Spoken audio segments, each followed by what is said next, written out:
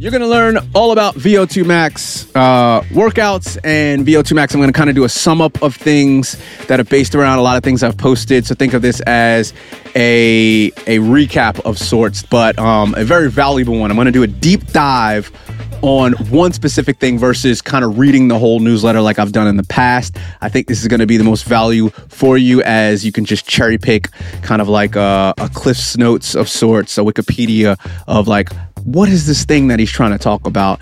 And if you want to click the links, you can, which are all below or in the show notes. So let's get into it. What is up? I'm Darren. D-Lake creates, D-Lake runs on Instagram. So let's shake things up and talk about exactly what's going to be in here. So the rest between races is on the newsletter. More going to talk about the VO2 Max workouts that might kill you. That's a sort of thing that I went a deep dive on. Easy hill workouts for all the gains. And I think I'm just going to end it there. So just two things that are all around each other, and actually a mental health thing, which is really cool. That's going to help you getting through certain areas of your training and the training blocks and whatnot that hopefully can be a tool for you. But before I start, huge announcement. Ever since I started my audio podcast, a lot of people have been asking me, yo, is this on YouTube? And I'll spare you with how much work it is to turn an audio podcast into video and also publish on YouTube. But I finally moved over to YouTube, and I will be sharing a lot of video episodes from Mike Trees, our past stuff, and slowly moving into the new deep dives and answering burning questions about training and life that will surely make you a better human. I believe everyone learns differently. And while you might like reading all your running edutainment, some like listening via podcast, while others like to watch. I actually like to do all three. Pro tip, do all three for one piece of content and you'll retain it better and faster. You are welcome. Going over and check it out and subscribe. The link is below in YouTube.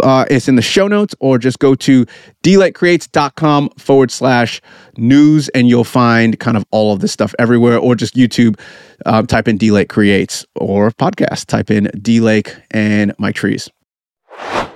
VO2 Max run workouts. These will make you strong or kill you trying.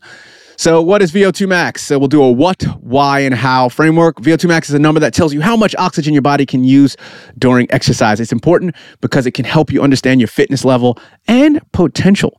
Basically, it's how much air you can breathe in and use to power your muscles. That's the simplified version of it, because the oxygen is what powers you, and also some sugar and stuff.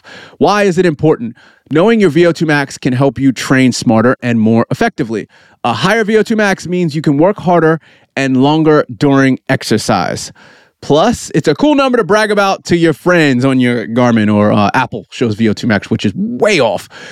What you'll learn in this episode deep dive that I did, the difference between VO2 Max workouts, VO2 Max, and VO2. Those are three different things. How to use VO2 Max to improve your fitness and performance, the benefits of aerobic exercise and how it can increase your VO2 Max and your VO2. If you're feeling this, why not share this episode out? Send a link. It's really easy. I'm sure you know how to do it. Just shoot it. Be like, yo, this dude's dope. I like what he's talking about. He's helping me run better, blah, blah, blah, blah. Just share it out. Really appreciate it. Really appreciate it. Thank you so much.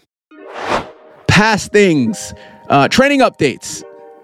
Read the newsletter. You got to read the newsletter for that. So I didn't want to make this too long. So just read the newsletter. The link is below, or go to dlakecreates.com/news. Next part, easy hill workouts for dope gains. And the mental part, feeling good about feeling bad. That's where it's at. I like that. So the physical thing first, hills that don't hurt. So this is a hill workout session. I like this. This is a short edition of Hills That Don't Hurt. What is it? It's short intervals uphill as hard as you can with a very long rest.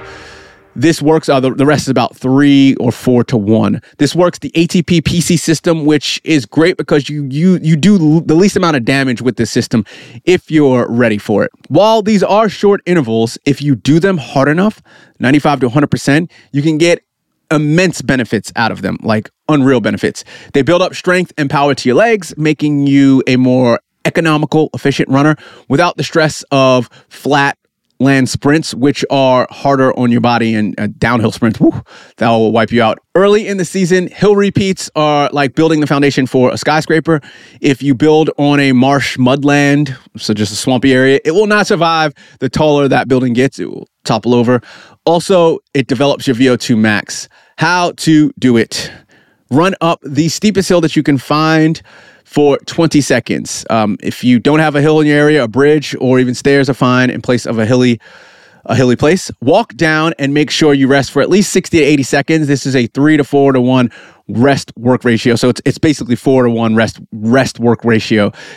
Very, very critical. Do not sprint down it really fast and then come right back up. Make sure you just walk down easy and you are fully recovered. You have to be able to come back and do them very hard. Beginners start with 4 repeats, intermediates 6, advanced 8 to 10. Now I wouldn't do more than 10. I don't do more than 8 actually.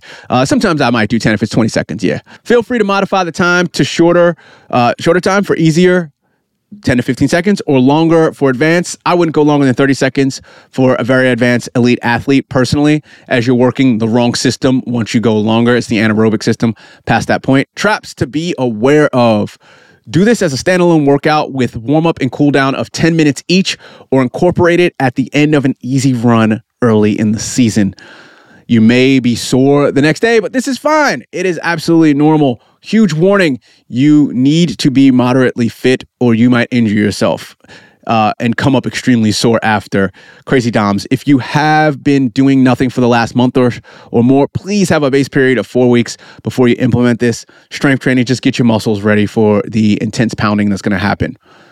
Mental thing. So this is a quote I'm revisiting to help me run better in relation to VO2 max. So I kind of tied it all together. Same theme.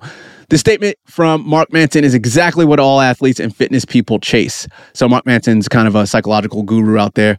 He had the book, The Simple Art of Not Giving an F. Is it The Simple Art? I think it is. Or The Art of Not Giving an F. Stop trying to be, this is what he said, stop trying to be happy. Ideally, it feels bad, but makes you feel good about having felt bad. This is the sweet spot. This is where you want to live. This is who you want to be. The physical metaphor that I think for running is the equivalent to feeling good about the bad feeling of delayed onset muscle soreness, DOMS, which can happen if you do the hill repeats, that you got from a hard workout that felt bad. All right, stay with me now. So the physical metaphor of what he just said is the equivalent of feeling good about the bad feeling of delayed onset muscle soreness, DOMS, that you get from those hill repeats that you weren't ready for, or a race or a hard workout. Most athletes secretly love that feeling. It's this warm, juicy area where you're like, I like this. Or at least, as you start training more and more, you like that sore feeling. You like that I smashed myself. It becomes addictive in a bad, negative way. It's not good overall in the long term, but it's good in short term, short bouts. It's like having a wine cellar, being a wine aficionado or beer drinker. You have a couple, and then one every 2 or 3 months, one night you get drunk. That's fine. That's like a race.